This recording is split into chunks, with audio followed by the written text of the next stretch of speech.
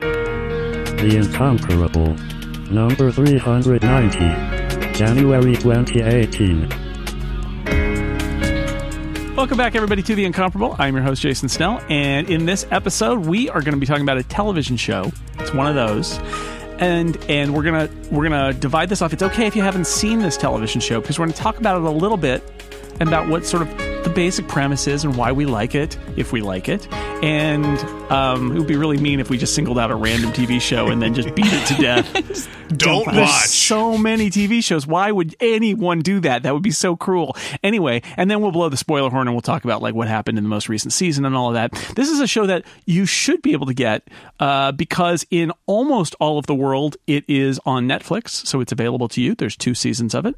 It's called Travelers. It was made in Canada, which means if you're in Canada, you don't get to see season 2 on Netflix. I think you have to be a subscriber to Showcase in order to see that. Or iTunes. Or you can buy it on iTunes. That's right. But everywhere else, it's on Netflix. It is a science fiction series from Brad Wright, who is one of the co-creators of Stargate SG-1.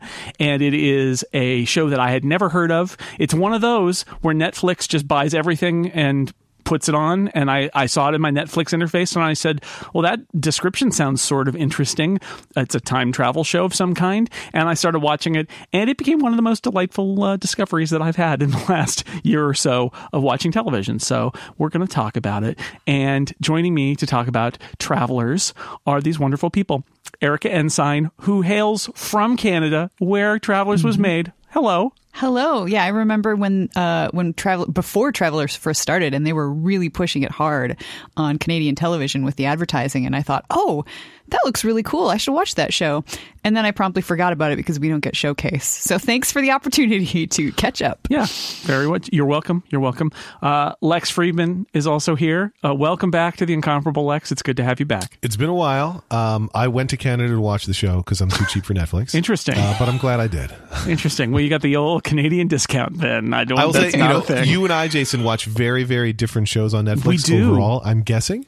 But it also recommended to me, it was like, you will like this show. And it was so right. Spoiler alert, I like the show. What we know about your taste in movies and TV is that they're very different from a lot of the Incomparables listeners and from me.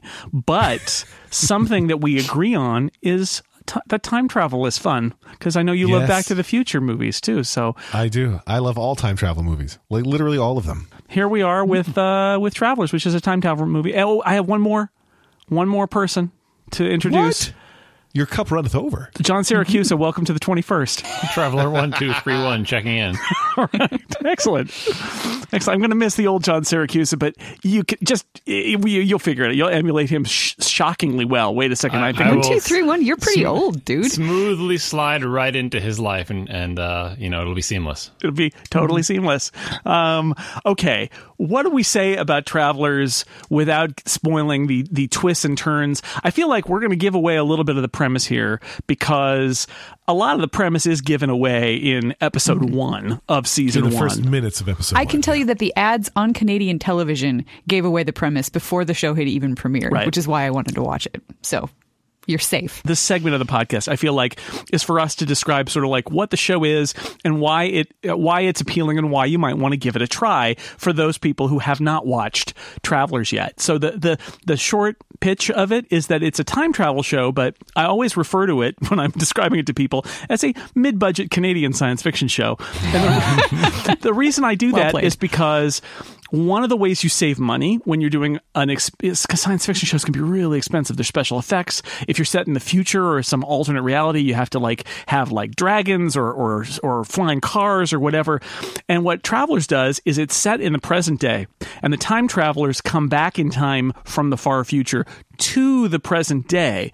And as a result, they don't have to have the flying cars. Every now and then there's a science fictional gadget of some sort or other that somebody builds in the present day based on their knowledge from the future. But basically, it's set in the present day in amorphous Pacific Northwest. It's the same place that all the X-Files cases take place in, which is Vancouver pretending to be somewhere else in the United States. And that's where the show takes place. But one of the characters... I kind of thought it was supposed to be maybe Seattle. Yeah. I thought I saw the Space Needle. It is unstated Seattle. I don't think they ever use the word Seattle, but all the geography, because they actually say at one point, like, oh, that person is escaping across the Oregon border. So, right, it's like all the implications are Seattle without actually saying the word, because it's shot in Vancouver, because it's, and the premise is that these people are sent back in time. What's happened is there's an apocalypse in the future and humanity is in danger of dying out, but they have some advanced technology, and one of their bits of advanced technology is that they can send minds back in time. And the goal is for the minds that they send back in time to change the timeline to a more favorable timeline where humanity isn't going to die out. And the problem with sending a mind back in time is that you must put it in a body, and that means that the person who is in that body gets overwritten. But these are good guys. These are our friends. They're supposedly the good guys. And so what they do is they consult historical records and find people who are about to die. And those are the only people that they overwrite. And so you end up with this very weird conceit that in the first episode, I've heard some people say is a little bit off-putting, where suddenly you get a ticking clock indicating how long it is until they die. And then at the moment where they're supposed to die, they instead like get a splitting headache, and there's a loud sort of sound effect and a blackout. Oh, splitting headache is just the half of it. I have said to you before, Jason, I think the most fun part of being on Travelers would be when you get overridden and you get to just grab your head and scream again and again for a very long time. Yeah. Yes, that's the most fun part of being on that show. I think it was a good shtick for the pilot, though, because with we've already spoiled it for people who are listening this far. But I started watching it having never seen anything except for a picture and a word on Netflix, so I had no idea what the premise was. And it's a fun gimmick for a very first episode. I'm not going to say slowly reveal the premise, because they revealed on the first episode, but you're watching it like, all right, so this is a clock counting down to them time of death, but then they all do the head grabbing thing, and it's fun to have the little reveal of like, oh, I see what the premise of this show is. I like that. I mean, I'm glad they don't lean too heavily on the clock stuff later. Later, they're willing to just overwrite people as a matter of course, unlike the stinger noise for the actual transformation, which they just will not give up. But I thought it was, I think it's a good first episode. It certainly hooked all of us, I guess. Yes. Mm-hmm. Yeah. Well, and it ends with Eric McCormick. You don't know what the premise of the show is. And so one of the fun things that does happen in the first episode, which I am going to spoil here, but it's a little thing, is that Eric McCormick, who you might know from TV's Will and Grace, which is a show that used to be on and apparently is on again. And he's a noted Canadian. Yes, he is noted. Right. Exactly. Noted Canadian. He plays an FBI agent. Of course, because again, this is not actually happening in Canada, despite the fact that it is completely made in Canada. And he is investigating a strange phenomenon, and we see these people sort of like being taken over by people from the future. At the very end of the episode, the climax of the episode is that you see the ticking clock on him, and he is about to be pushed down an elevator shaft and is replaced by somebody for the future. And that's the premise of the show. Like, and it really blows your mind in that episode. Not you, dear listener, if you haven't watched it yet, because we've ruined it for you. Yes, we have. But you assume that he's the FBI agent who's going to be somehow figuring out what the heck is going on with all these strange happenings. Because he's the biggest star, too. He's the biggest star in the show. Like, he's the only person I even recognize. So I'm like, here's our intrepid FBI agent, only for episode 1. Yeah. Yeah, I'm pretty sure the ads ruined that as well. I knew that. It ruins everything. It's truly a show where multiple episodes, and in multiple times per episode sometimes, and that was the first time it happened, I truly have jaw-dropping moments where I'm surprised by what happens. I don't see it coming, and then it happens, and I'm like, what? And so I like a show that can do that to me. Yeah, that's mostly the actual because sound this show is willing to do... is not holding back. It's not withholding. The show is not like, all right, we've got 7 seasons planned, and in the first season there'll be this arc, and the second and the third, and it's like, every episode is like, what are your best ideas? Put them all on the page. We're gonna do them, and then you're like, surely they're out of ideas, and in the next episode they show that they're not. Yeah, I think that actually really is good. A good way to describe what I like about this show is that it doesn't feel like it's slow playing me, where it's going to like they know what they want the end of the first season to be, and then they will take a very long time and they'll meander and all of that. There are episodes that are lighter, and there are ones that are heavier, and there are actually episodes that because. Well, okay, let me back up. The travelers, once they all get there, which are these people, we have main characters. They've been sent from the future. There are 5 of them, and they are a team. And they are inhabiting the bodies of various people because they have to pick out people who are about to die. So you get the FBI agent, and you get the woman who is mentally disabled and is about to be killed by kind of a mob or a gang, and you've got a kid who is a football hero who's in a fight club, gladiator arena, and is going to get killed there. And you've got a woman who has a baby, and the father of the baby is about to basically beat her to death. And then you've got it's a very uplifting show. Yeah, well, I mean, all these things, you see these little vignettes in the first episode. Oh, and I forgot there's the heroin addict who's about to die of an overdose, and his friend does die of an overdose in the first episode, and he almost but not quite gets that. And they've got to all deal with the complications of their existing lives because they're supposed to sort of maintain their cover, but they're also on missions from the future from the director, who is sending them missions to nudge the future in a different direction. And so you do get those episodes that are missions that they're sent on, and there is a story arc, and there are complications, and it never really, because it's a Netflix show and there's only 10 episodes a season, I felt like it never really settled into that kind of the X-Files groove where you'll go like 5 episodes where nothing happens except there's a weird monster every week. But yeah, there's no time for that. But there's still it's still more episodic than something that feels like a 10-hour movie. Like there is an episode where they have to do a mission, and then there's also the arc is folded in. And I like the balance of it, that it feels, maybe because it's produced in Canada and it's not intrinsically a Netflix show, it doesn't feel like a 10-hour block. It does feel like individual TV episodes, but it also doesn't have a sleepy pace to it. It does, like John said, it's always throwing something else in. Yeah, and it leaves room for the characters too, because as you said, they jump into the lives of these people. So in addition to the science fiction-y stuff, knowing that the future is going to be terrible and we must save the future, we also have day-to-day things like this woman needs to make enough money to feed her baby, and right. The dude that's a guy who's addicted to heroin is addicted to heroin. Yeah. So you have stories about these people who are not really these people, but who have become these people and have to learn how to be these people. It's just fascinating. I have very few criticisms about the show, but I will say, to your point, Jason, about it not feeling like a Netflix show, since it wasn't at first a Netflix show. Although I did binge it both seasons, I found it's not a perfect show for binging, only in that many episodes end with some kind of episodic cliffhanger that then in the next episode you're like, and it was all fine. Yep. No, it was because it was released weekly in yeah. Canada, and so it does feel that way. I am, of course, somebody who does what I like to call the slow binge, so I usually will only watch one episode at a time. There's like a day or two between episodes, and that was enough to like that pace. It works much better than if you're just pressing the play next button on Netflix. Like I watched an entire season plus in a day. Right, because it does have that episodic flavor to it. It's not always just running all the way through. Mm-hmm. This is such I actually, one of the things I like about this show, and we've been describing the premise, is that it really kind of thoroughly explores its premise, which is, not to say that there aren't things about the premise, the time travel premise, that it doesn't hold back, because in the first season especially, I do like the restraint where, as a seasoned viewer of time travel programming, as all of us are, a time travel expert, right? You want to know, well, as much as anybody can be, since time travel is made up. Sorry, everybody who believes that there's time travel. It's a TV thing and a movie thing. You immediately want to know like what the rules are. And John and I talked about this at one point, I know, because it's a little frustrating, but I think it's also really good. Like, until they need to tell you what the rules are, they just don't tell you.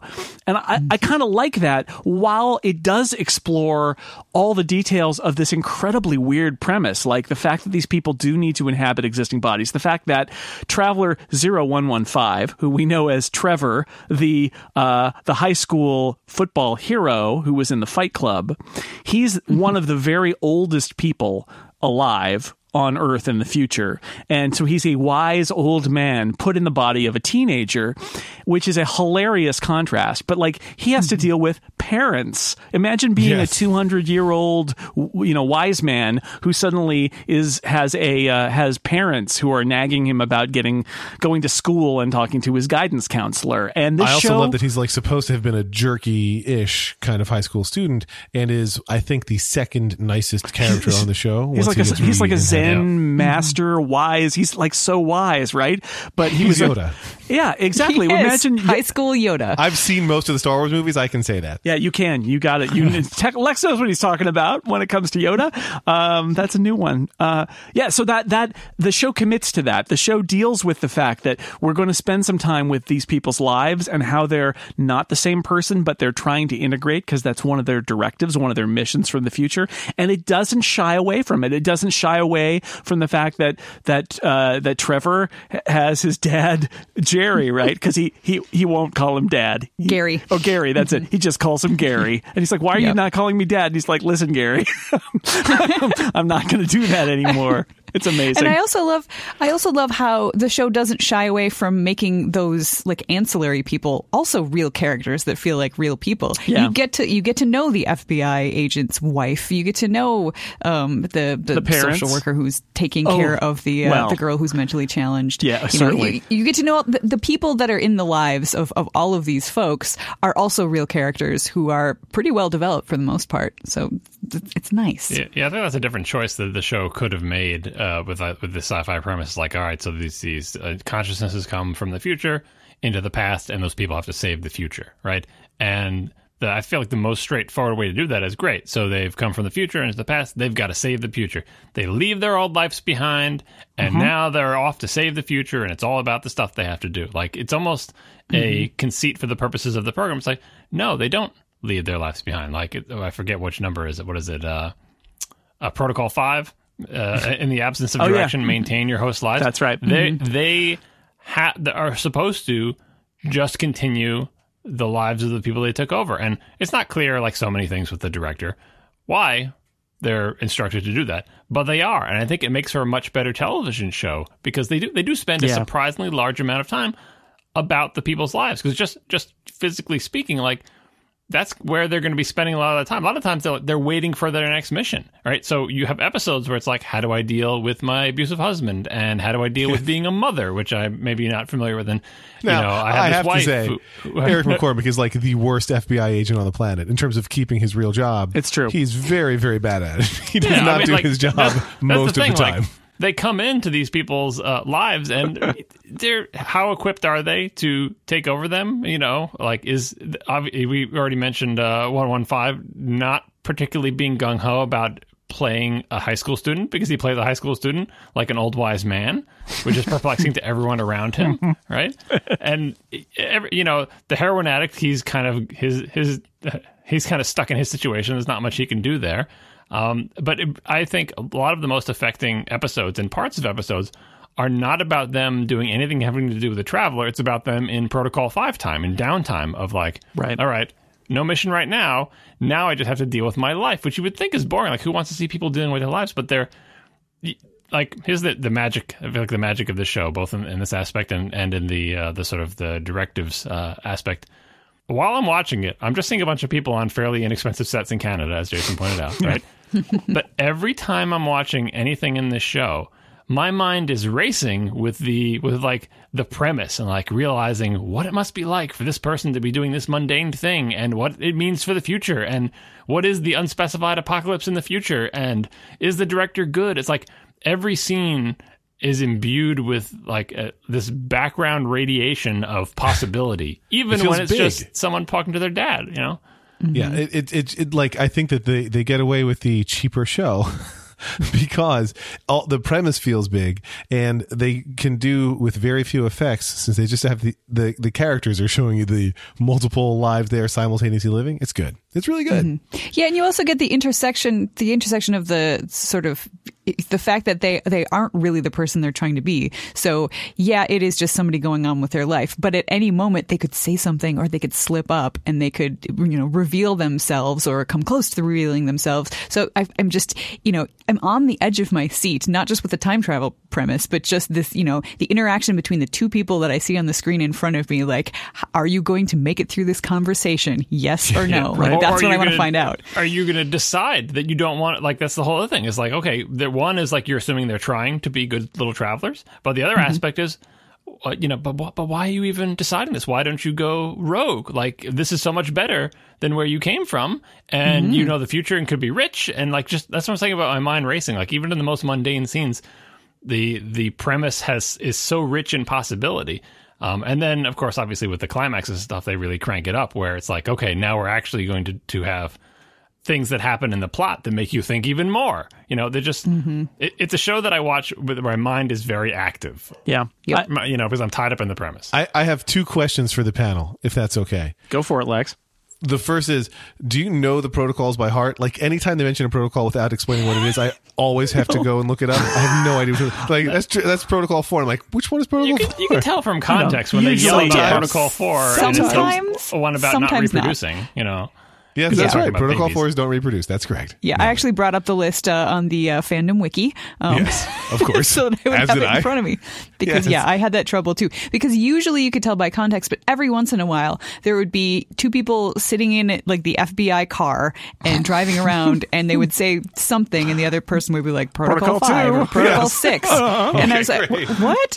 I like how, like, I think this is one of the things that we're all basically getting at, which is that it knows its own, I don't know what you would call it, mythology or rule set very well, and it really, really sticks to it until it breaks the rules in season 2. But the other question I have for you, I said that I thought that what's his name, Trevor, is the 0115 is the second nicest person.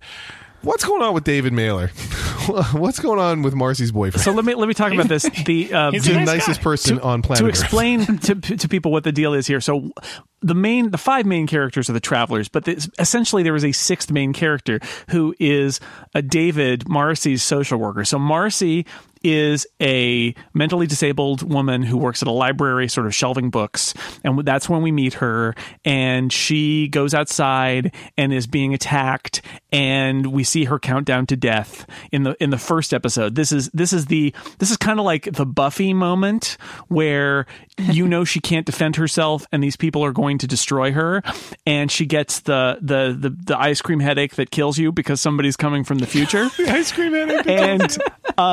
And she just like kung fu's all of the bad guys and knocks them all down, because now she's this super amazing fighting doctor who's brilliant from the future. And so it's a dramatic reveal. But because she was a mentally disabled woman before this, she's got a social worker who is still checking in on her, which leads to this incredible, and again, this is the great thing about this show, is it follows that whole thing through, which is David, her social worker, doesn't understand how she suddenly is able to speak with a huge vocabulary and is completely clear and is no longer the woman he knew before. And yet he's concerned and he wants to get her checked out and all of these things. And then what ends up happening is she's attracted to him and he's attracted to her, and that's completely unprofessional, especially when his bosses think that she's one of his clients, which she is, but he's like, but no, she's actually undercover for the FBI, which is a lie that they tell him. It's fascinating. It's close. I do want to say, since I said that he's like the nicest character on the show and like one of the nicest people on earth, I do take issue with his Marcy relationship. I understand why it could happen. Now could happen, but I feel like he should have had even more issue with more reluctance. developing a relationship I with think him. that makes him more believable because like, oh, he's the nicest person on earth, but you know, he does have this one incredible. He's only a man in the end, right? I mean, but she's a totally different person, and yet who would not have succumbed to Marcy's charms? And that does lead to a very interesting plot twist in season 1 that we'll get to maybe after the spoiler horn. But I do like to a larger point. David's the best example, but we mentioned some other examples. Trevor's parents, including Terrell Rothery, who is Trevor's mom, who was on Stargate back in the day. One of the many Stargate actors you see who turn up in this show because it is from one of the Stargate producers. And you get one of the things that actually I really I don't know if I like it, but I appreciate that the show sticks with its premise is Carly, who is the tactician on the team. She's the single mom who's got the abusive boyfriend who in the regular timeline killed her.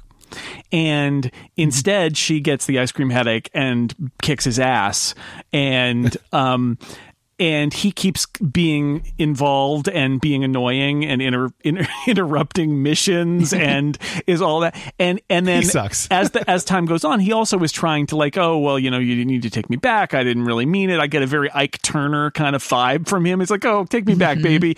And the thing that I always have in the back of my mind, and I know that the character Carly has too, or sorry, Traveler 3465, is you killed her. Like, how can I forgive this character? Because if the Traveler hadn't have come, he would have murdered the mother of his child. And so society can't blame him because it didn't happen, but I can blame him. That's the other good thing about the way the show handles things like that is, again, I feel like in a more straightforward or lesser show, like, yeah, so the whole thing is she's an abused wife, and now the mind that goes into her body is the most kick-ass member of the team, right? And so you would think, okay, problem solved. Let's have the triumphant scene where the abused wife turns the tables and is able to best the husband. Done and done, right? We have succeeded. No more problems with the husband because we're big and strong and they're not. And the reality is, no. The problem still exists. Yeah. Are you going to kill the husband? No, there's a protocol for that. You're not going to kill him, right? So unless you're told to. So it's protocol 3, by the way, everybody. Don't take a life. Protocol 3. Yeah.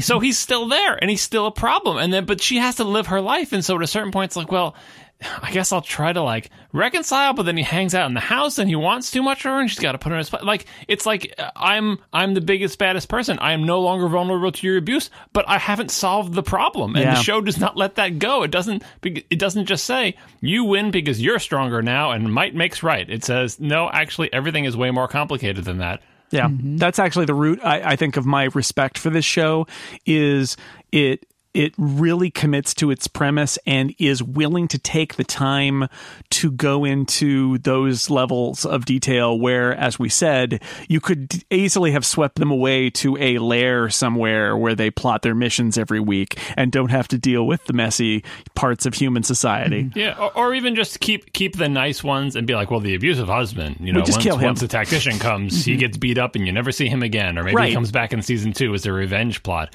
Instead, like that other aspect of people, Protocol 5, maintaining the host's lives. All the people who all the minds that go into these people are human minds. They're not like computer minds, right? They're not even all soldiers, right? And so inevitably, everyone who comes into a mind that we've seen on the show for any long amount of time begins to not identify with or take the person's life that they've inhabited sort of becomes their life. Yes. Right? So McLaren actually starts to, fall in love with his wife. But yeah, I think he does. I think he falls in love with McLaren's wife. From the recovered memories from And Carly cares a lot about her baby. Her baby. Who is not which her isn't baby. her baby. Yeah. Right. And even her husband, and wanting to deal with that as they enter these lives that is why should they care about these? Don't they just care about their mission? They're saving the future. It's like you can't help but inhabit what eventually is your own life, and all of them succumb to that. I feel like there should be a protocol about it, but the protocols are woefully incomplete as far as I'm concerned. I have issues with the director. I object to one of the protocols. I object to Protocol 3. I don't quite understand the logic. It's don't take a life. Don't save a life. That's the stepping on the butterfly thing. That's a time travel. Yeah, well, I think that's right. Their No, time travel. I get that. I get the time travel piece, right? But they're already doing it. right? They're not letting these people die and they're taking them over. That is changing the timeline anyway. Yeah, Right, but the which is- director change the carefully timeline. chose that, and the director knows everything. Or If you're already stomping on a butterfly, like don't also step on the grasshopper. Right. That's Okay. what it boils down to. What part of the thing that I kind of accept, and this goes into the time travel premise, and some of this is going to have to be in the spoiler zone, but one of the things that you don't really know up front, like I said, is exactly what the rules are. They are trying to change the future. It's unclear from the very beginning, like they get information about the future, and immediately you start to ask yourself, well, wait, if they're changing the future, how does that change the information they've got? And are they speaking to a future that's always going to be doomed, or is the future changing as they change the past? The show does eventually start to deal with that. But what I took as part of the premise about Don't Take a Life is what Erica said, sort of, which is I feel like what they want to do is reduce the number of variables that are changing so that they can calculate like just enough of nudging without it being so chaotic that they can't affect the future. I think that my go with logic that. is influenced by the Simpsons Treehouse of Horror episode where Homer keeps going back in time and he keeps on messing things up. And every time he comes back to the present, the world is horrible. And finally, he's like, I give up, and he goes home and he goes back into the past and he hits everything. He kills every butterfly he can find, stomps everything. And when he gets back, like life is back to normal, except that his family and all humans, I guess, eat sort of like frog lizard type things where your tongue shoots way out to grab the food. Everyone's like, yeah, close enough. But it's like I feel like get as much as you can. Like you want to change the future, mess with it all. That was my take. Maybe. You'd be a bad traveler. Like, I think that's you're traveling 001. I think that's the problem with taking lessons from The Simpsons. Yeah, there you go. There are no problems with taking lessons from The Simpsons. I also, like every good time travel fiction, which according to Jason, that's all time travel is fiction. According to Jason. Prove me It wrong. gets- Go back in time and prove me wrong. Oh, nobody has. We Ha! already I do that have. tomorrow. It's already happened. It gets increasingly paradoxical to me, right? Like if they solve the problem, doesn't then the director never exist? and Paradoxes never in need a to time exist? travel show. Yeah. That's impossible. As the show goes along, I think that is baked into the premise, is the idea that and some of this is built over time. So after watching 20 episodes of this, I think I know what the premise is, which is that there's a moving window into which they can send travelers. They can't go back behind where they've sent travelers before. So you can't just keep sending people to 2005 or whatever. You have to. Which is convenient for the show, because if they could, the TV show would never get anywhere. Exactly right. No. I mean, it is. Brad Wright, full credit. I think it's a very carefully, cleverly constructed premise. So you can't overwrite. You kind of have to go forward, and so that's part of the premise. And then I think the other part of the premise is that stuff is now indelibly part of history. So ideally, as the moves are being made by the director, the idea is that things are being shunted either to like a big move, which solves everything, or it's just being steered exactly right so they can get it close enough to back on course that humanity doesn't die. And that's an open question for the show, but that seems to be how, that's how I read it, is that they're trying to build up a very sort of like, it's almost like a computer program, a series of events that you make small changes incrementally over time that will lead to humanity not being extinct. But they also have what could go wrong? They do a very brave thing in terms of time travel fiction in, as far as I can tell, fairly strongly committing to the sort of one timeline, no forking, instantaneous consequences rippling out in both directions. Because in one of the climax, or part of maybe the middle of season 1, they do a thing and they wonder whether the thing they've done has succeeded, and they'd be like, well, if we really succeeded big, we wouldn't be here anymore. The idea being that it's like the instantaneous version of Back to the Future, where like, oh, things are going wrong, so you're fading away because you would never have been born, and you get all this sort of time to slowly fade out and stuff. And this show seems to be like, look, anything that's done, like if you wildly succeed, you will maybe never have been born because your future will be so changed, and that you aren't just changing things for a different timeline or a different fork, and you'll just continue to sail along your timeline. That it's one timeline, there's no forking, no deviation, and anything you do, like, it just snap and it changed. And they commit to that with the characters talking about in the past, and later they commit to that with the future. And so that's a very difficult road to hoe, because, like, honestly, at a certain point, you're going to be like, geez, these travelers, no matter what they do to change, they always end up being born and coming back. And Right. I don't know if that's sustainable, which is why everybody does the forking. It's so much more fun with the forking timelines. You can meet yourself 7 times over, and you can do stuff that affects different timelines. But this one is like, nope. We're going to play on the one timeline and have the kind of fun that you can only have there. Well, pretty soon we're gonna have to talk about spoilers because I have questions about this, which is because partially how we got here. I read the show's time travel logic is that if they changed the history so that this dark future never happened, they would still exist in the present, but the future where they were born would cease to exist. And I know that doesn't make any sense, but that's not what they said in the end of episode 6. He's like, do you think it succeeded? No, because we wouldn't be here. Once we get into spoiler space, I will have something to say about this. But before we do that, though, there's a couple other things I'd like to mention for people. One is just the fact that the subtlety of the people who jump back into these bodies, sometimes it's not subtle, sometimes it kind of hits you over the head with a hammer. But the clearness that how amazed they are at seeing, wildlife and the sun and a blue sky, and every single time somebody jumps back, that is my delight, is just watching that actor. Sometimes it's somebody in the background, just looking around in childlike awe and being like, whoa, this is amazing. Because they're from a future where everybody is underground in like an ice dome or something, and they don't, like, the Earth has been all their heads are shaved. They have numbers tattooed on their neck. It's like THX 1138 or 12 monkeys, or 12 monkeys. We live underground. It's really bad, and so they're amazed by it. Also, there's some funny things like there's no meat anymore, so everybody's like a vegetarian when they come back, and they're kind of like disturbed by people eating meat and things like that. Or vegan, right? So this is cow's milk. Ew. Yeah, right. It's not. I mean, that's one of the things I was going to mention earlier and I didn't, which is the show feels like on one level it's almost like an alien invasion story.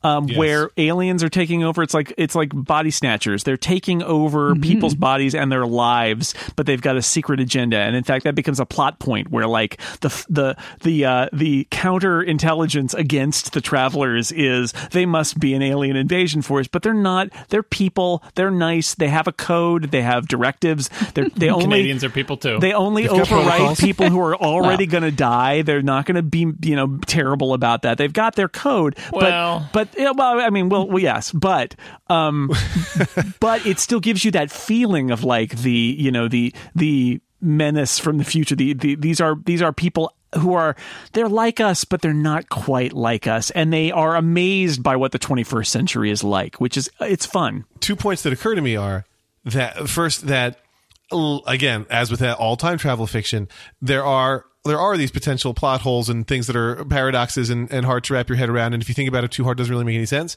And like the best time travel movies or TV shows, you don't care, right? And you're so wrapped up in the story that you don't even think about it during as much. Like you just want to see where they're going with it because you accept their rules, which I like. But I think that I question the traveler strategy, especially since it seems like they've been working on it for a long time and it's not working. Maybe instead, like, I feel like enough of them could come out, and we talked about this in the Incomparable Slack a bit, and say like, hey, we're from the future. Here's how we're going to prove it. Here's who's going to, win the next whatever games, and here's what the stock market's like. Here are the things that are going to happen. They could demonstrate it pretty well, I think, that they are correct. And they're like, hey, we're doomed. Now, I think in today's real America, not enough people would listen to them. As witches. But on TV... I just feel like they could try in Vancouver, fiction, America. Anything could happen. They could try. It's like they don't give up, and I appreciate that tenacity. But man, this plan is really not working. I think you've made a new show, Lex, because the new show is the people come from the future to save the future by influencing the past, and they explain exactly as they do, and then no one listens. Current day Earth has the expected reaction, which is some people worship them as part of a religion, some people are trying to kill them. But none of the intended consequences happen. Everything is about them being assassinated or worshipped or mocked, and the person's like, people, like, stop trying to worship me as a god and or kill me. do the thing that I'm saying. Like, nope, sorry, that's not how it works. Like, that's the whole show. No, but legitimately, and I don't know if this is too spoilery to get to, but I feel like that is potentially where season 3 could go. It's possible. I mean, that's always the jeopardy here is what happens if the cover is blown, and that's out there. Before we blow the spoiler horn, Erica, did you say you had another point too? Yeah, the other thing was just the music for this show. I am not usually a person who notices incidental music, but on this show, I mean, it's very just kind of like mellow and ambient most of the time. Like there's no melody, there's not a tune, and it's very atmospheric. And I honestly can't decide if I like it or I don't like it, but I noticed it. So okay, that's the thing. I actually love the theme song, which again you could not sing. It's mostly like the presence of sound.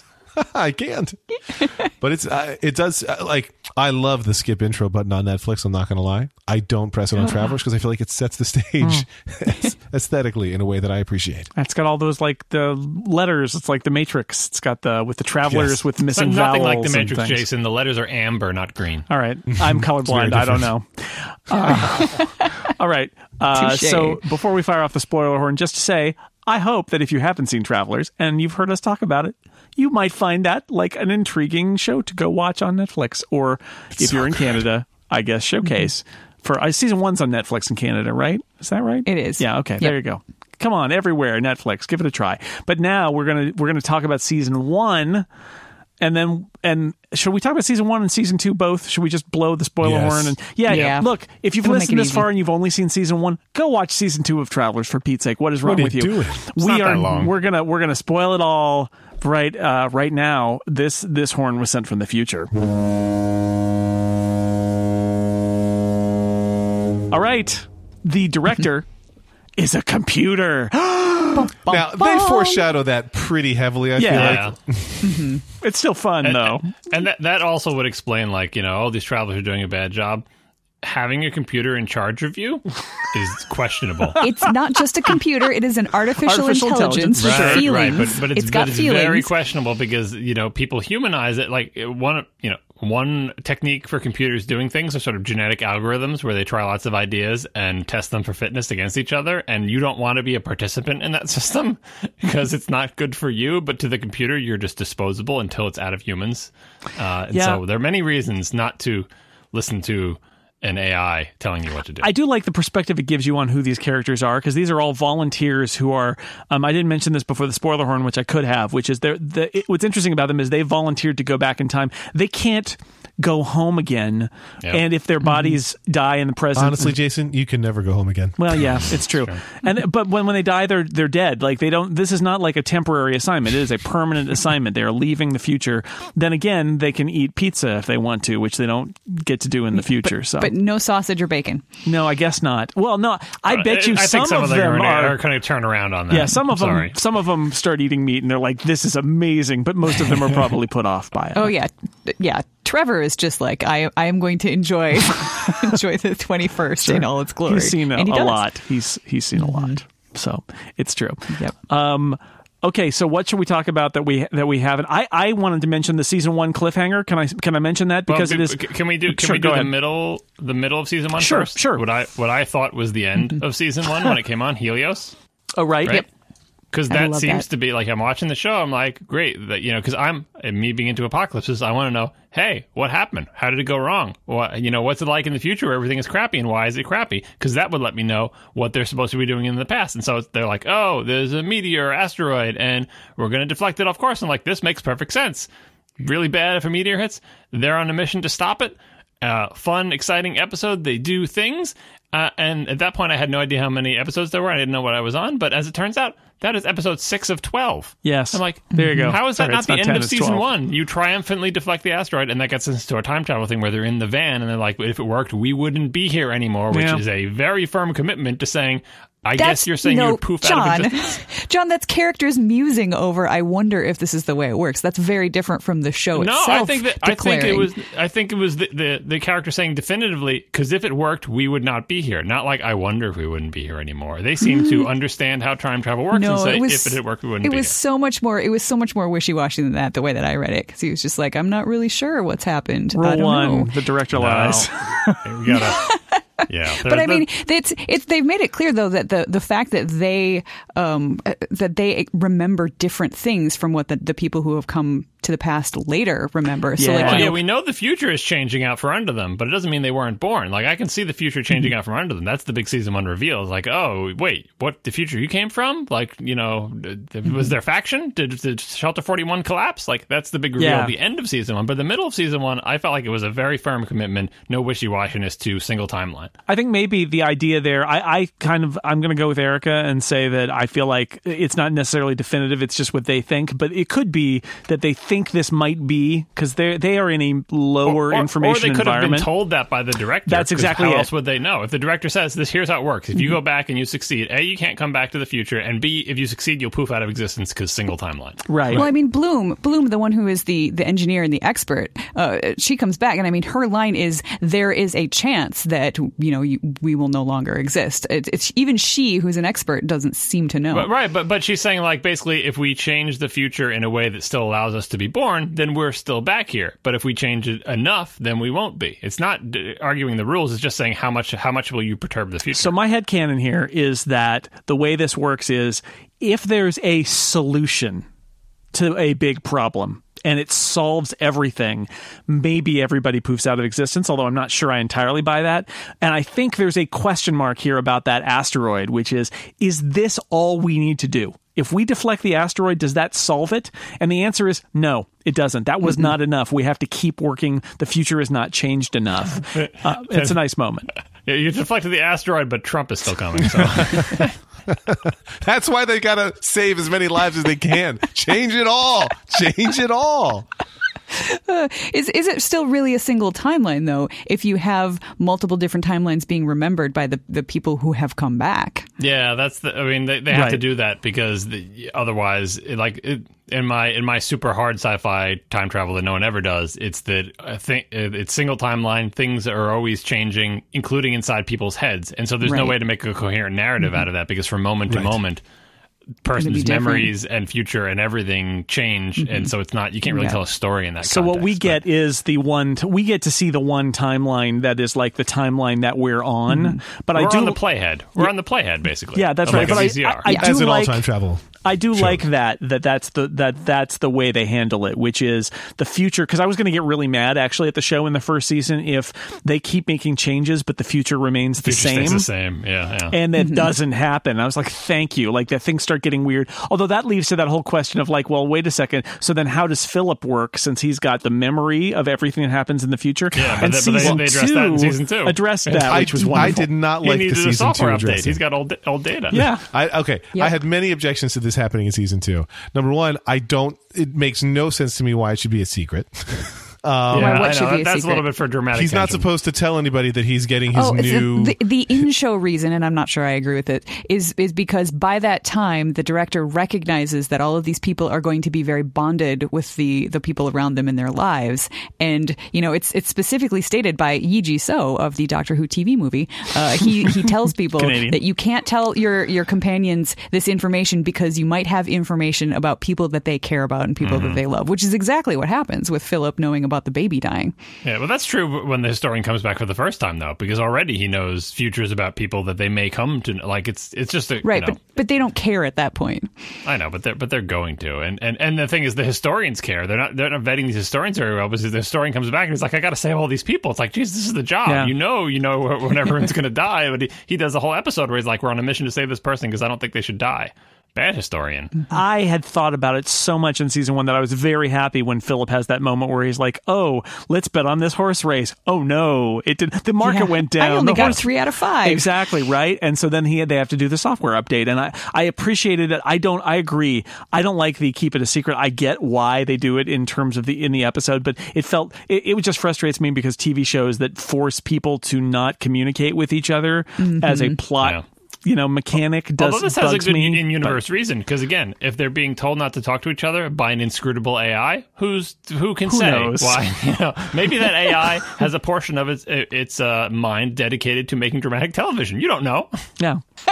I love that idea. So the last episode of season 1, this is a show, all the way, I joke about how like all the CW superhero shows climax with like people having like heists of armored trucks. Seriously, how many armored trucks are there? But all the Flash, Arrow. Canada's full of armored trucks, it's amazing. Jason. It's just the way it is. So Travelers, what they do is there's standoffs in like remote farmhouses. That's a thing that keeps happening. Barns. When they go to a farmhouse, I'm so annoyed now. No more farmhouse. No more farmhouse. I agree. I think it's kind of good. I like the idea of it, but it's like you've done it too many times now, Travelers. Stop it. But in season 1, there's like the remote farmhouse, and inside it is a weird contraption that they've built, quantum frame, that is the quantum frame, and they're not entirely sure what it does, and like they need to destroy it. And there's this idea now that that other dome didn't collapse, there's now a faction that believes that what the director is doing is Shelter wrong. 41, and they have bad identity issues because they're getting text messages, but they don't know if they're authentic. Like, well, did you see a messenger? Unless you see a kid talking in a creepy voice, you don't know if you trust it. So exactly. everyone's got messages. I'm supposed to kill you. You're supposed to destroy the frame, but we have this attenuation. If I can pause you for 1 second, director. I would be totally okay if we got to the point where we could see the messenger kid deliver a message and then not see them say, "How did I get it?" Like, I think we got it. We don't But they're need to see confused that afterwards. anymore. Yeah. Like, it's enough. That's fair. I'm ready to move on. That's fair. We could save some So time season there. 3, that's my Season 3, the list. kids explode after delivering That's the wish. the director is not playing anymore. That's the wish list. So anyway, so here's the thing. So it's 12 episodes. You're right. I said it was 10. It's 12.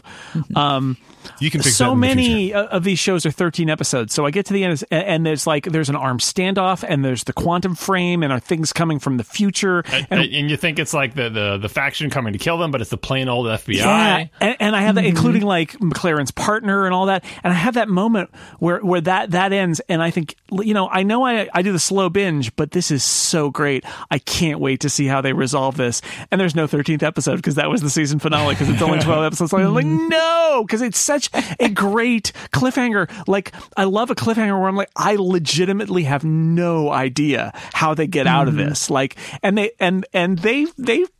spin the plates and they find a way to get out of it in season 2 that I didn't really see coming, which is that the quantum frame just writes new people from the future from the faction on all of those people. Well, that's the thing. At the end of season 1, like there was a gap. So at the end of season 1, I'm not sure who to trust in that scene, because you've got Ellis who's like, look, this is my mission, and I'm pretty sure the director told me to do it. And then you've got Grace who's like, wait a second, that was before I reset the director, so that could be garbage data, and you could be doing what the faction says. And they're like, but I got a text message I'm supposed to kill you, but I got a text message I'm supposed to kill the frame. Nobody knows quite what to do. And at the end of season 1, I was kind of feeling like the people who were getting the message to destroy the frame were the people doing the wrong things, and I was trusting the other people. But as it turns out in season 2, the destroy the frame messages were the correct ones, because what's in the frame is like they should have destroyed the frame. 2 people had axes up in the air to destroy the frame, and both were prevented from doing it. Yep. And if any of them had succeeded, it would have saved a lot of heartache for season 2, because all those stupid faction people are in the frame and they're popping up like daisies now. Yeah,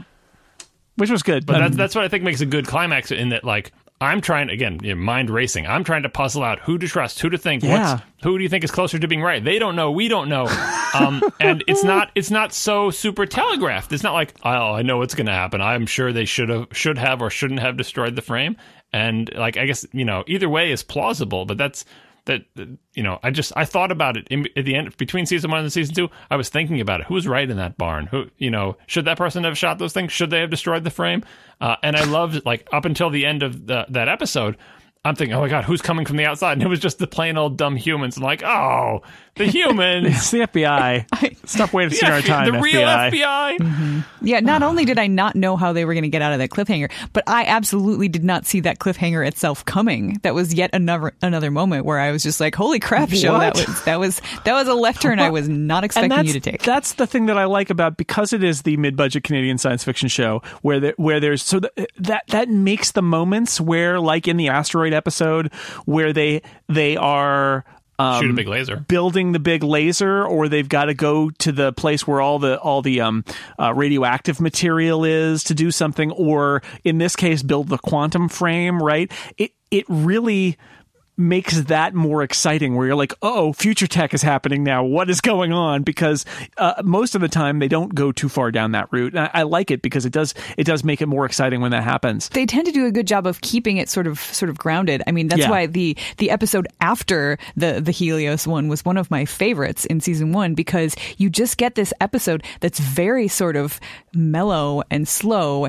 And yeah, they are dealing with hallucinations, but for the most part, it's just them dealing with the emotional trauma of possibly having completed their mission. And that was not something I expected to see on this show, especially after an episode where it is like the tensions are so high and it's really exciting and there's gunfire and there's a bunch of old people being sweet, badass old people and getting to have really cool roles on television, which you don't get to see very often. And then suddenly it's all kind of in their heads and dealing with real feelings. It was the feels, man. And I liked it. Yep. That's good. Marcy, I wanted to mention too. One of the plot lines of season 1 is that Marcy, because they didn't have record of her being mentally disabled, they wrote, can't trust the future at all. They wrote her in, and then as a result, it was sort of like she was written in wrong and she was having medical problems and she was going to die. And this was an interesting plot line that had, again, for me, a very surprising resolution, which was interesting in how they did it and not where I expected the show to go. Well, so we have Grace, who is from the future, who I love, who they basically kill off at the end of season 1, and then in the first episode of season 2, they're like, oh no, she had medical nanites and she's fine, because and Grace is also one of the characters. Like, if you wanted to map all these characters, some characters you see basically not at all before they are possessed, before the travelers come, and other characters like Grace spend half the season as original Grace. And then the next half of the season as not original Grace Traveler anymore. 0027 when she's overwritten. And with a really fun in performance. Season 3, sometimes there's 3 things. Like, these actors have good job security, because as long as they don't physically kill the body, they get to play like 20 different roles. Yeah. It's like Orphan Black, but serially instead of parallel. So Grace is great. Yeah, is a great character, good performance. And when she comes and is overwritten by the Traveler and all of that, she's a programmer who helped build the director. So she's super smart and all of that. And the solution to Marcy is basically, well, what we're going to do is we're going to like re-upload you into Marcy. They're just reinstalling the OS. That's right. But but it's going to be you from when you came back to the 21st, not you who's lived the first 10 episodes of season 1. And a stripped down version of that. Yes. They're going to write the original her who was supposed to come back, but they're going to write it into only the good parts of the brain. And that becomes important in season 2, because it's like, wait, did it all fit in the good parts of the brain? And Grace is like, nope. Well, it mostly fit. I only left out non-essential parts. She said she was told ahead of time that there would be some things missing. She just they were but you left it up to Grace to decide what those things should be, which so you get this thing where it's like you could read it as being a ripoff of like, oh, they said she was going to die, but now she's going to be fine. But there is a cost, and the cost is twofold. The cost is this question of like, has part of her been left behind? And the cost is also that she has known these people on her team and fallen in love with David, and all of that is gone because she's just the Marcy who appeared in season 1, episode 1 again. And she's behind everybody else. She doesn't have those relationships. It's really interesting. And then in season 2, as far as I'm concerned, the Marcy that I fell in love with died. Like she did. We lost a character. It's true. Not just lost memory. Yeah. There's no continuity of consciousness. Right. There's no continuity whatsoever. It is the consciousness coming in again. Then they sort of restore her from a backup, kind of a little bit. They do some defragmentation of her brain in season 2 and give her some of her stuff back. Well, she gets the same thing that Grant does. Is, I like the idea too that there are some memories in the human mind that are just so strong that even death can't beat them. And it's a little bit schlocky, but I don't care. It's sweet. It works because like if you think of it as like the sort of structures deeply woven into the brain that they can't be overwritten by their tech. So like you're inhabiting a house that has a certain shape, and eventually you will come to get a feel for that shape. I can't believe I didn't even mention the season 1 episode where they're like literally like, well, you're going to go on a plane that's going to crash. Oh, the stasis field. And then it's like, oh, but we're not going to die because we've got this future tech that's going to protect us. But it only fits 2. Oh, so my he's God. like, where should I sit on the plane so I'll be okay, sort of, mostly. It's like, well, nowhere really. What a bizarre thing. But I loved it. Like, it's just like, okay, show. Yeah, that was another example where a sci-fi gadget really added to the show. Like, you don't need flashy special effects, but it added an element to the plot, an otherworldly sci-fi element to the plot that made it all the more exciting to see how they're going to figure this out. Right. And the fact that he's like, look, tell me where to stand in the plane. And he's basically dead, but future nanites. Future tech helps him survive because they know that they can get him. Although future tech is pretty, like it works, but Trevor has to grow another heart, and so it's not it's not a walk in the park. No, it's not a catch-all. Future tech and the future doctor. Like I like the doctor. Can we talk about the episode from season 2 that stressed me out enough that I posted on Twitter about it, and Jason found out I watched the show? Yeah, and then we had a whole series of text messages. This is the parachuting episode. 17 minutes. Yep. Season 2, episode 7. God. Syracuse talked to me a bit about this on Slack and tried to convince me that it's not breaking the rules, but it still feels to me like we're breaking the rules of the show.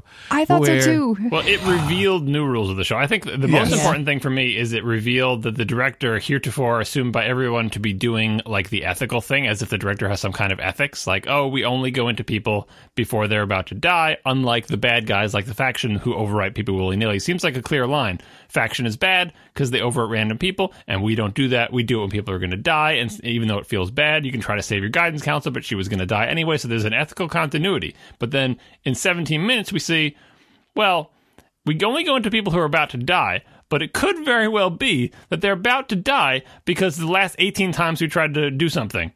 And now they're on the menu of people who are about to die. Yeah, but they're only there because of a bunch of stuff the director did. And so it's like the director says, well, I see a candidate, they're going to die. Therefore, so basically the director can make candidates by repeatedly trying to do something and failing, leading to the point where the person's going to die. Well, now you're going to die. Which I think makes sense from an AI's perspective, but from the true believer travelers who are like, do you believe in the grand plan? Yeah, I believe in the grand plan. Those true believer travelers should watch that episode and be like, oh. It is interesting that it's told not from their perspective at all, so they don't know about it. Yeah. One timeline. This is what really bothered me about it. Not even that the director's breaking its rules, because I think they tried to justify that by saying this was so important that the director had to do whatever it could. That's not how ethics works, I think. Well, I think this was the director saying, I'm going to hit the train track switcher so that it hits the one person's head. I think it's the director acting like a computer, because from a computer's perspective, their ethical thinking is like, the rule is only people who are about to die. And humans add the part, that means the director is nice. No, it just means only if they're about to die. I see someone who's about to die. There's no back-solving and saying, yeah, but they're about to die because of you. That's not part of the program. Keep in mind, the director who is sending back the overwrite to try again is a director from a timeline where the people have failed and those other people died. So from that director's perspective, it's not their fault that those people died. Those people already died. Now, I know, but again... What they died from was put too many yourself overwrites. In the tennis shoes of the director. Yes, that is a reference to the computer wore tennis shoes. Go ahead, Lex. I got it.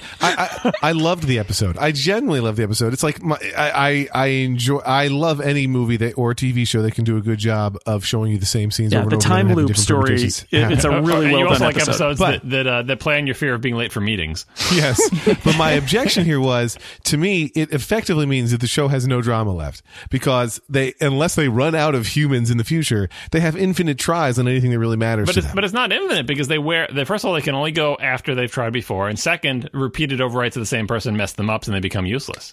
Is that true? Yeah, like after about 8 times.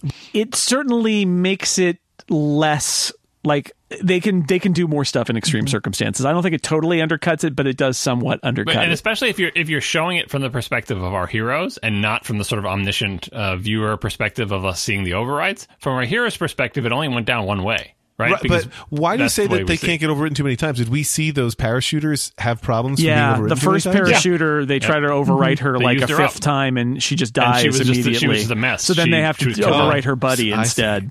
See, I didn't realize that was, maybe I'm just stupid. I didn't see that as we've overwritten her too many times. I saw it as like there are many permutations of how people can die and how the fall can affect her. No, they used there's her a up. line. There's a specific line about the brain and about how she had been overwritten too many times and couldn't do anything. And she was getting worse as time went on. Like her first run, she was most capable, and the second and third and fourth, and eventually she's just like the poor traveler that's inhabiting it is driving a broken down car and can't. I feel bad for that guy on the ground though, because both of his friends, they're just that's more like the time travel's acting like you'd expect, just totally ignoring the screaming person who's like friends are dying. It's like no time.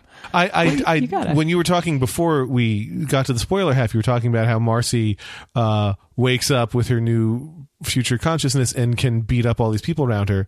I do appreciate that the future knows so specifically when and where you're going to die that they can leave the person jumping into you as well prepared as possible to deal with whatever is about to happen. It makes total sense, but I like how well prepared they are for it. And there's the moment of gathering their wits about them, sometimes appreciating like what the world looks like now, and then doing the thing they have to do. I really like that every single time. It gets me every single time. They prepared the their only whole one that life. really bugs me is actually Eric McCormick's, because I feel like they jump into him too soon, like a little bit before he's going to die. Like they jump the gun a little bit. Like, I don't know. In the very first episode, I felt like it felt slightly off. Yeah, well, what is the ethical window for when you could jump in? Like, I thought there was about 12 seconds too soon. That's all I'm saying. Like, I wanted it to be, I'm in the elevator shaft. I think it was like nobody around him is not a traveler at this point. So, and we did see his phone fall down the elevator shaft. It's and true. The thing was, he was going to fall down. He wasn't going to get pushed. He was going to fall like trying to catch his phone. So anytime, you can't do it too much later, because otherwise he'll be following his phone down the elevator shaft. Yeah, they have a lot of misfires. Like the misfires are a big thing in season 1 and season 2, where like they send too late or one of them doesn't land right, and so there is a margin of error. Like you have to see like when they tried to do the whole family in the car, but they missed the daughter. Right. Oh, or right. you try to do it, but like everyone dies, like the Donner one, where they try to send a whole bunch of people, but it goes wrong, and most of them die in the thing that actually was supposed to kill them. It did kill them. So I give the director some leeway here.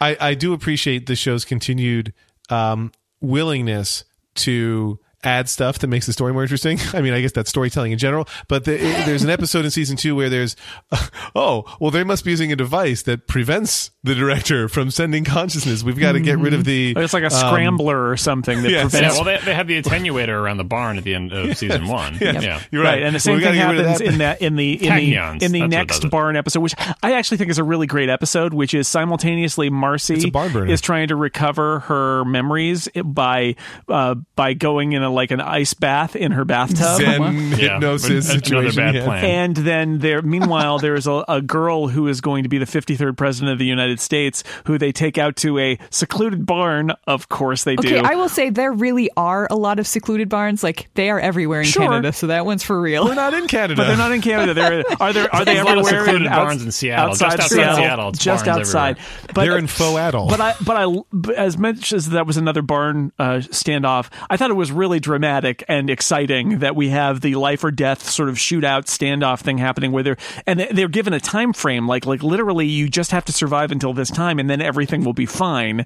And that's so weird, but like within the premise of the show, you're like, all right, but then like cars drive up and they're like, uh-oh, and then more cars drive up and they're like, oh no, we are in big trouble here. And meanwhile, Marcy is having all these hallucinations, which are not just sort of like telling us about her character, but are revealing a huge other part of the story as introduced in season 2, which is our friend Keith Mars, as I like to call him, who is actually, what's his name, Enrico Colantoni, who is Traveler 001, who is a bad choice to be your first Traveler, by the way, because he's in the World Trade Center on 9/11. He's like, I'm out of here. I'm taking all this money and I'm leaving.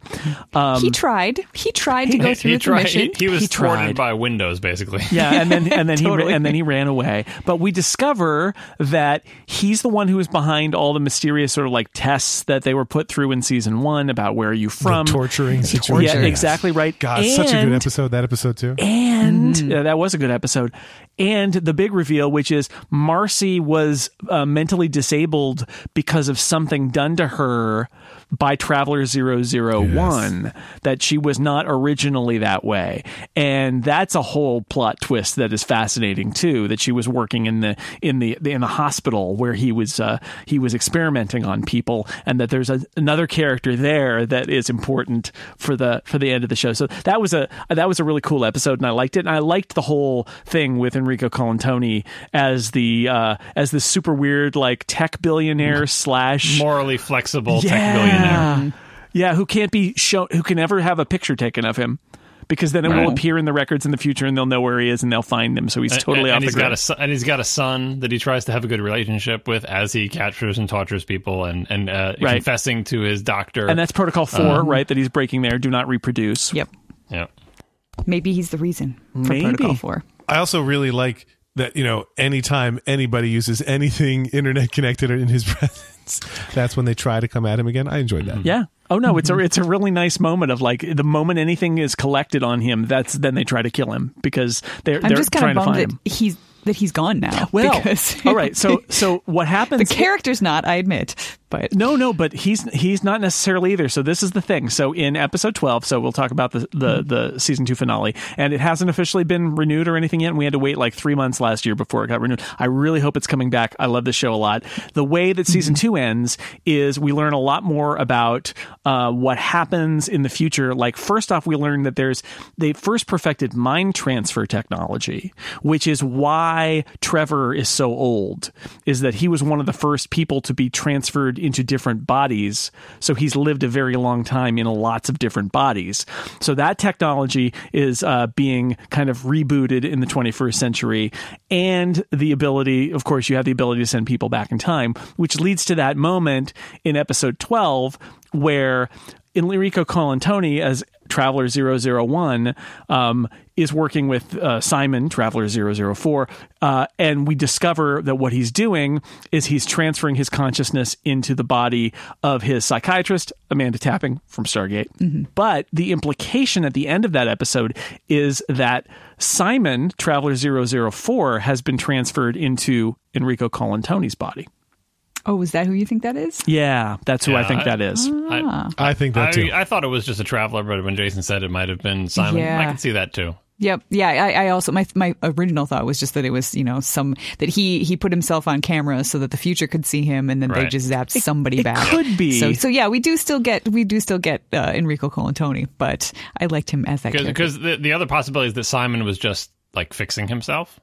Right? Like Simon's over there fixing himself, and then 001 puts himself on camera, and immediately the director throws someone in there. The premise is that Simon's host's brain was schizophrenic, and so Simon couldn't, just like with the heroin addiction, right? Like he can't override that part of his body, and so he was using this technology to get his brain out into a different body. Right, which makes sense. It's just that the fact that he sat himself down in front of a computer camera, knowing that as soon as that happens, the director is going to overwrite him. So if it was Simon, then probably poor Simon also got overwritten immediately. Yeah, what happens at the end of a season of Travelers, I think I've decided, is a lot of things happen that are undefined. So that when the new season comes around and is picked up by Netflix or whatever, then Brad Wright sits down and goes, all right, how do I want to go here? And he's left himself a bunch of different pathways. And he can say, oh, no, that was totally Simon. Don't worry about the camera. Or it'll be like, oh, yes, well, the camera, that's actually what was happening there. And he could decide later. The camera was never on in the first place. There was tape over it or whatever. You can write that stuff away pretty easily. Yeah. I think this is the first cross-gender transfer, too. That we've seen. I wish they had spent or will spent more time of him going, what's it like to be in a woman's body, right? Yes. Because that's, it's got to be odd. He's going to be looking around at the wildlife, looking up at the blue sky. I do appreciate, I guess, the fallibility of the future in that they continually, seemingly multiple times, have not known about important factors about the hosts they're projecting consciousness into. like to not know about the schizophrenia and to not know. Well, about I mean, their information is incomplete. That's it. It's a fantastical scenario where they're reconstructing from like your tweets exactly where you were at exact moments in time, so they can target your brain. Like you just have to go with that in the show.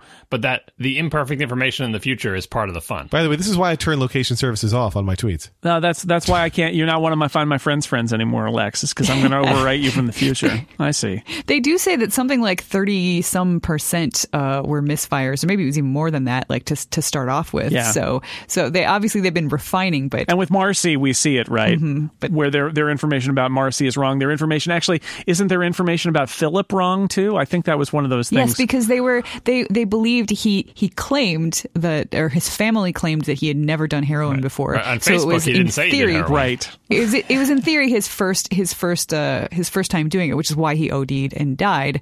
So he wouldn't have been an addict and he would have been fine. Yeah, and that was wrong. And Philip assumes lies. that his family was just trying to save face. Right. On the internet, no one knows you're a heroin addict. Yeah. So that's a fun little twist. It's like their information is bad, like, and it's all that's left after the apocalypse that can be salvaged from the Facebook servers or the Google Good servers. thing the Library of Congress saved all those tweets. Yeah, absolutely right. Mm-hmm. Saving the future. The more we talk about it, though, the more that I am again impressed by this show, because it is not a show that's got a famous cast, and it's not a show that has a huge budget, but it is a show with a huge amount of ambition in terms of the story that it's telling. And I really love that's what impresses me the most about it, is that it's not afraid to commit to these premises and explore them and twist them around in all sorts of different ways, while giving you a lot of interesting character moments with these dual characters of this being from the future and the life they're trying to inhabit, and how you navigate all of that. Like I liked the stuff with McLaren and his wife in both seasons, really, where he's got the existing relationship and his relationship with his wife falls apart, but then he also feels attached to her. And he's got the kid that he didn't mean to father, but now he is, and it's tied up with his love for his wife and her wanting a child, but then the danger of miscarriage killing her, and future medicine to prevent that from happening. Yeah, it's like affecting. It's like good character bits that are happening that are they're affected by the fact that he's a time traveler from the future, but they're also just nice character moments in this show. And even the little characters get to be sort of more deeply developed than I would have expected, because when you have David's girlfriend Blair, she ends up in the hospital, and then you find out that the reason she's in the hospital is because she swallowed cotton balls. That was not something I expected. It was not something that they needed to put in there. It was just something that happened to make Blair a little bit deeper as a character, which totally not necessary, because she disappears like a few episodes after that. But it still was just a great moment. Yeah, there's a lot of those minor characters that are really good and really well developed. And I mean, we mentioned Grace before, which is kind of a surprising and fun character that they've kept around. She's wonderful. She's wonderful. I think I might have a controversial opinion. Okay. It is my hope that season 3 is the last season. Interesting. I want the story to end potentially with world destruction, like they all give up. But I feel like that John made the point much earlier that every episode is like, all of your best ideas on the table now. I feel like there's a limit to how many best ideas you can have. And I think that they probably have a season's worth left. Yeah, I mean, that's the danger of any long-running show, is eventually you twist in on yourself. Exactly, and I don't want it to get bad. Yeah, it certainly would up the stakes if there's a question of, if we succeed, are we killing ourselves or making ourselves never exist? And if you had either them learn that wasn't the case and they were going to be able to live out their lives in the 21st century, or have them start to fall, and have them start to succeed so much that they disappear and have to deal with that. It's certainly, whether it's one more year, again, I hope that they bring it back for more seasons.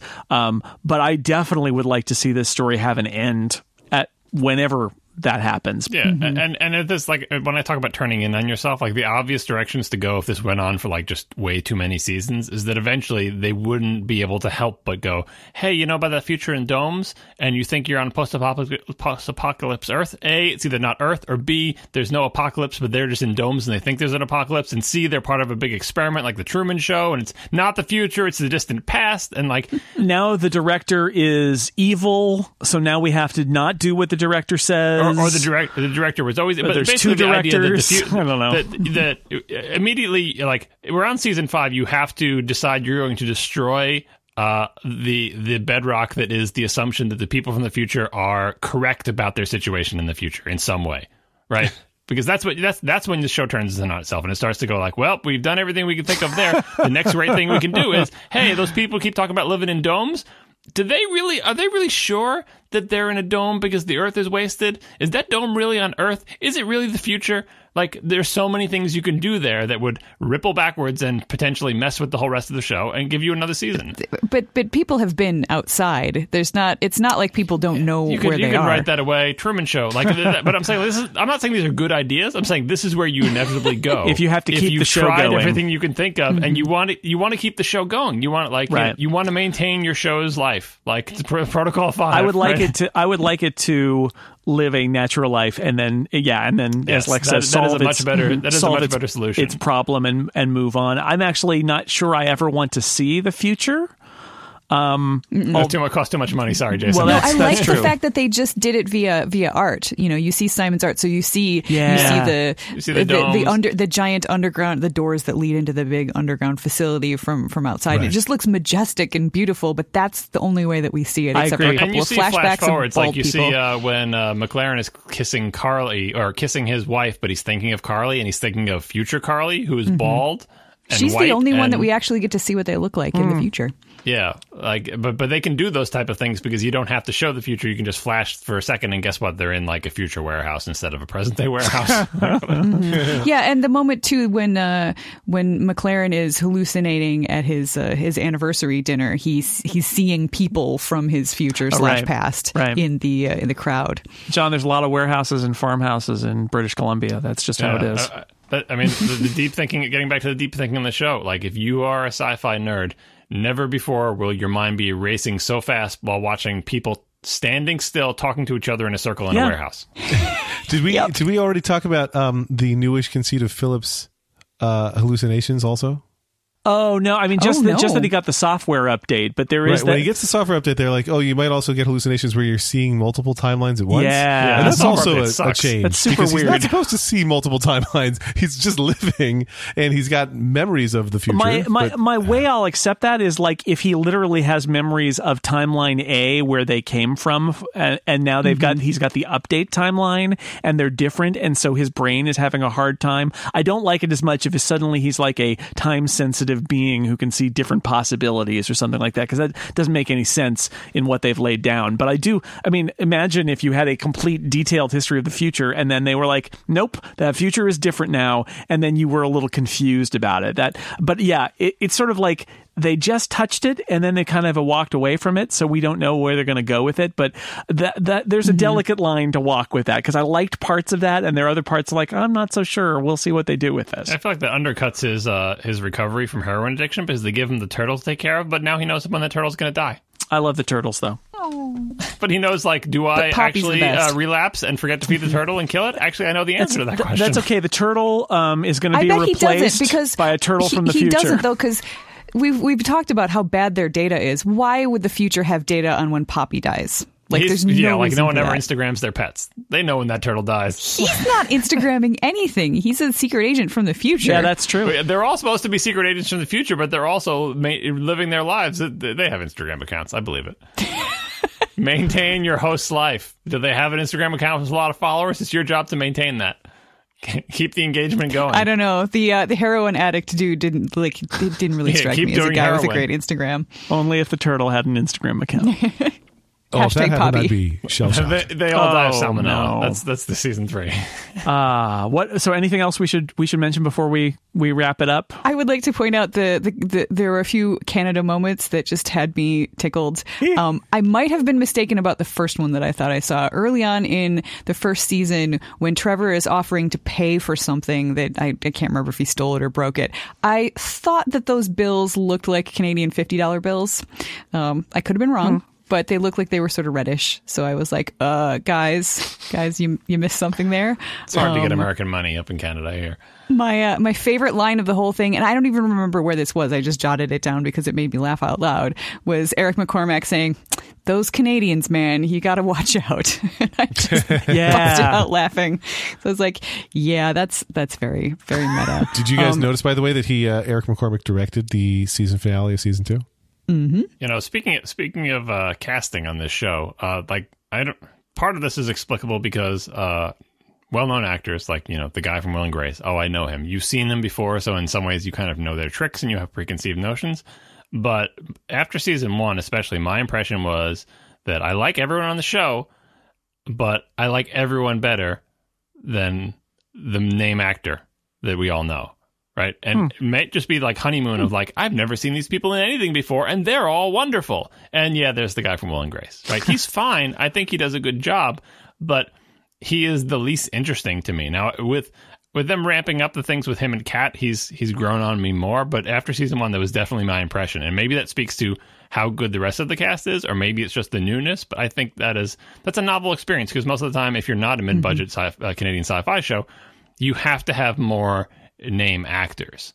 You know, like then this just has the one. It's like, we're going to build this show on Will from Will and Grace. Like, really? No, you're not. You're going to build the show on all the other great actors. This is really interesting that you say this, just because I think that Eric McCormack's performance on the show is so good. I think he is so believable. Yeah, he's good. Show. I'm just saying, like, I like the other ones so much better than, you know, like, I love them so much. And maybe I'm just like, I'm taking him for granted. I know he's going to be good. Don't take him for granted.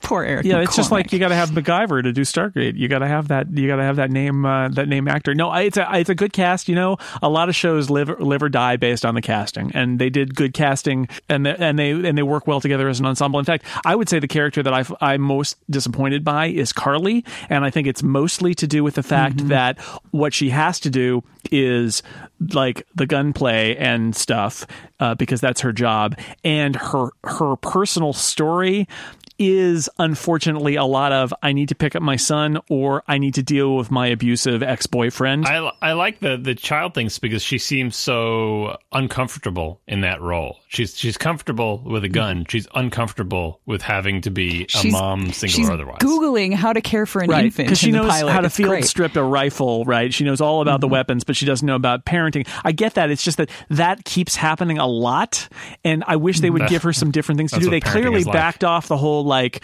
her relationship with McLaren, right? They backed that out of that. Well, they backed off because they gave McLaren those memories, but she didn't have a similar revelation that makes her not pine for him. So that could come back. And also, I do find her horrible cop ex-boyfriend who killed her in the original timeline.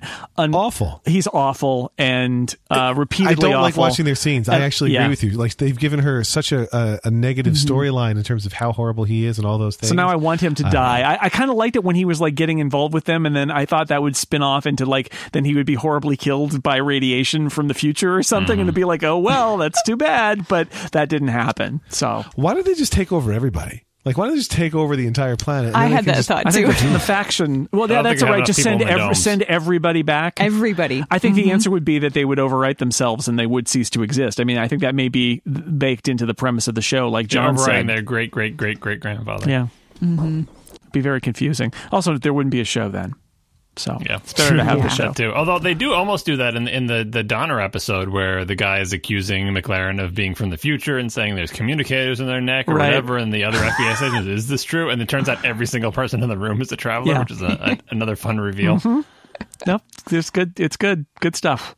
All right, well, if you still haven't watched while you're listening to this, and you should go watch Travelers, it's available on Netflix. And it is, again, would I list this as my favorite show? No, it's not my favorite show, but it has surprised me how much I like it. It took me by surprise. And then when the second season came back, I was like, oh, right, I really like that show. And I watched season 2 and I was like, yeah, I really do like this show. It's a lot of fun, and not like, some shows are kind of like other shows. And this show, I guess the closest analog I would say is something like like Continuum, which is also a Vancouver shot. Somebody comes back, or people come back from the future into the present day so that they can save on the budget. But at least it's set in Vancouver. It's actually set in Vancouver, although in the future Vancouver is part of some sort of West Coast country that includes parts of the United States. Pacifica or something. It's very confusing. I think the sister show to this is Colony, because Colony, I mean, it's not a time travel show, but it is a sci-fi show, and Colony has the same mission statement, which is do a sci-fi show with not a lot of money. All right. I have been meaning to watch that because Sawyer is in it, but I haven't seen it. Yeah, and again, I think in Continuum doesn't Colony, have a lot of money Sawyer is great, but he, I think, is the least interesting cast member. Same thing, right? He gets the show made, and then they cast a lot of interesting unknown people around him. Yeah, right? and I think Travelers is still a better show, but Colony is the sister show for me, because I started watching them both at once, and both of them I marvel at how you can do. Colony has a tougher road to hoe because they've got like aliens, right? And John, have you seen Continuum? No, I've heard it. My mother watched it, and she told me I should watch it. But everyone I've heard who has watched both, they say, Travelers is better, and they're similar. Oh, so I'm Travelers is better. To go back. Continuum is good, but I think I gave up after a couple of seasons because they kept. I did too. Because I actually Continuum hit that problem, which I hope Travelers will not hit. I have confidence that it won't. Which is they twisted their science fiction premise so much that it's sort of like the last couple seasons of Fringe, where like I'm not sure I'm even watching the same people anymore because they've changed so much of the premise of it. So, John, where is Colony? Because I haven't even heard of it. Netflix. Okay. Yeah, it's right alongside Travelers and Colony. the constantly blaring a cable show in the U.S. Canada. It's a USA Network show, but I don't know. Streaming. I think I actually did watch it on TV originally, but like it's on Netflix now, and there are no new episodes right now. So I think if you were to watch it all now, you would be caught up as of. There's 2 seasons of that, and that's Josh Holloway from Lost, Sawyer. Yeah. I mean, obviously, I did this episode of The Incomparable because I'm a regular guest here, of course, because I love Travelers. The thing that most surprised me is I really love season 1, and I was like, well, they're clearly done. Season 2 will never be good. It was. I thought season 2 was actually better than season 1. I thought they actually explored their premise in more creative ways. Yeah. And man, it's a good show. It is a good show. Yep. I think season 1 was better, but season 2 is still good. I think there's some sag in the middle of season 2, but I agree that it explores the premise further in ways that I didn't expect, which I really appreciate. And I thought it was funny that after all that time, Mac's partner gets turned into a traveler. It's like, sorry, dude, you'll never figure it out. That's the thing. That the law of averages on the show is like, given a long enough timeline, every recurring character will in the be show a traveler. Yeah, it's because you just can't help. You just can't help it. Like, if they're a long time on the show, it shows that like people like the characters, or at least the writers like the characters. And if you like the characters, how can you not help but give that actor a chance to be 3 other people? Right. Well, it's the when I was in high school, I read a Kurt Vonnegut novel where one of the conceits was that in order to save you from shock when a character died, their name within 10 pages of them dying would get an asterisk, so you'd know it was coming. Which leads to it's hilariously done. It's so brilliantly done because he would always drop the asterisk at just the right time, and you'd be like, "Oh no, how does this?" And literally, there's like a computer at one point, and it gets an asterisk, and you're like, "What?" And then somebody throws it in the ocean. It's like, all right. And I think about that with Travelers, where especially in season 2, there are those moments where you haven't seen as much of the countdown to death kind of premise of it, and then suddenly it pops up, and you're like, "Oh no, what? Oh no, what is happening now?" And that's fun to be like, I don't know what we're seeing now. What will happen next? It's good. Really? Don't we all have asterisks in our name? Yeah, but you can't see them. If you think about it, you can't see them. In season 7 of Travelers, they put a clock, time to death timer up, but the leftmost digit is years. Yeah. It just counts down for the rest of the show. I'm going to watch season 3 of Travelers as soon as it's available. But if there's a season 4, I'm going to make you guys watch it first and tell me if I should keep watching. All right. Well, we'll let you know. I don't want to be disappointed. I'm thinking 4 would be my sweet spot. I'm hoping for 4 seasons and out. That would be great. Well, let's hope, because I think season 3 is going to do a lot with this whole, Shelter 41 and the faction stuff. And then I'd like to finish that off and then deal with whatever the director actually is. Save the world from the director or for the director or some combination thereof. Exactly. Yep. The director turns out to be Steven Spielberg. I want the director to be like the cheerleader, because you save the cheerleader and you save the world. Save the world. Mm-hmm. That's it. Travelers, go watch it. And I would like to thank my guests who also watched it. John Siracusa, thank you. Mission comes first, Jason. It's true. Erica Ensign, remember Protocol 3, because I don't. Protocol 3, take a penny, leave a penny. Thank you. So, Protocol 3, profit. Okay? Anyway, Erica, Yes. Thank you for being here. Hey, those Canadians, man, you got to watch out. And this episode of The Incomparable brought to you by Lex Friedman. Thanks, Lex. My goal in life is to be almost as nice as David Mailer. Wow. Well, aim High high. bar. Almost. It's my goal. Yeah. It's my goal. I'm not saying I'm doing it. No, I'm saying I'm trying. It's true. And you also said almost, so. Yeah. And thank you to everybody out there for listening to this episode of The Incomparable. We'll see you next time, this episode's time of death, in 5, 4, 3.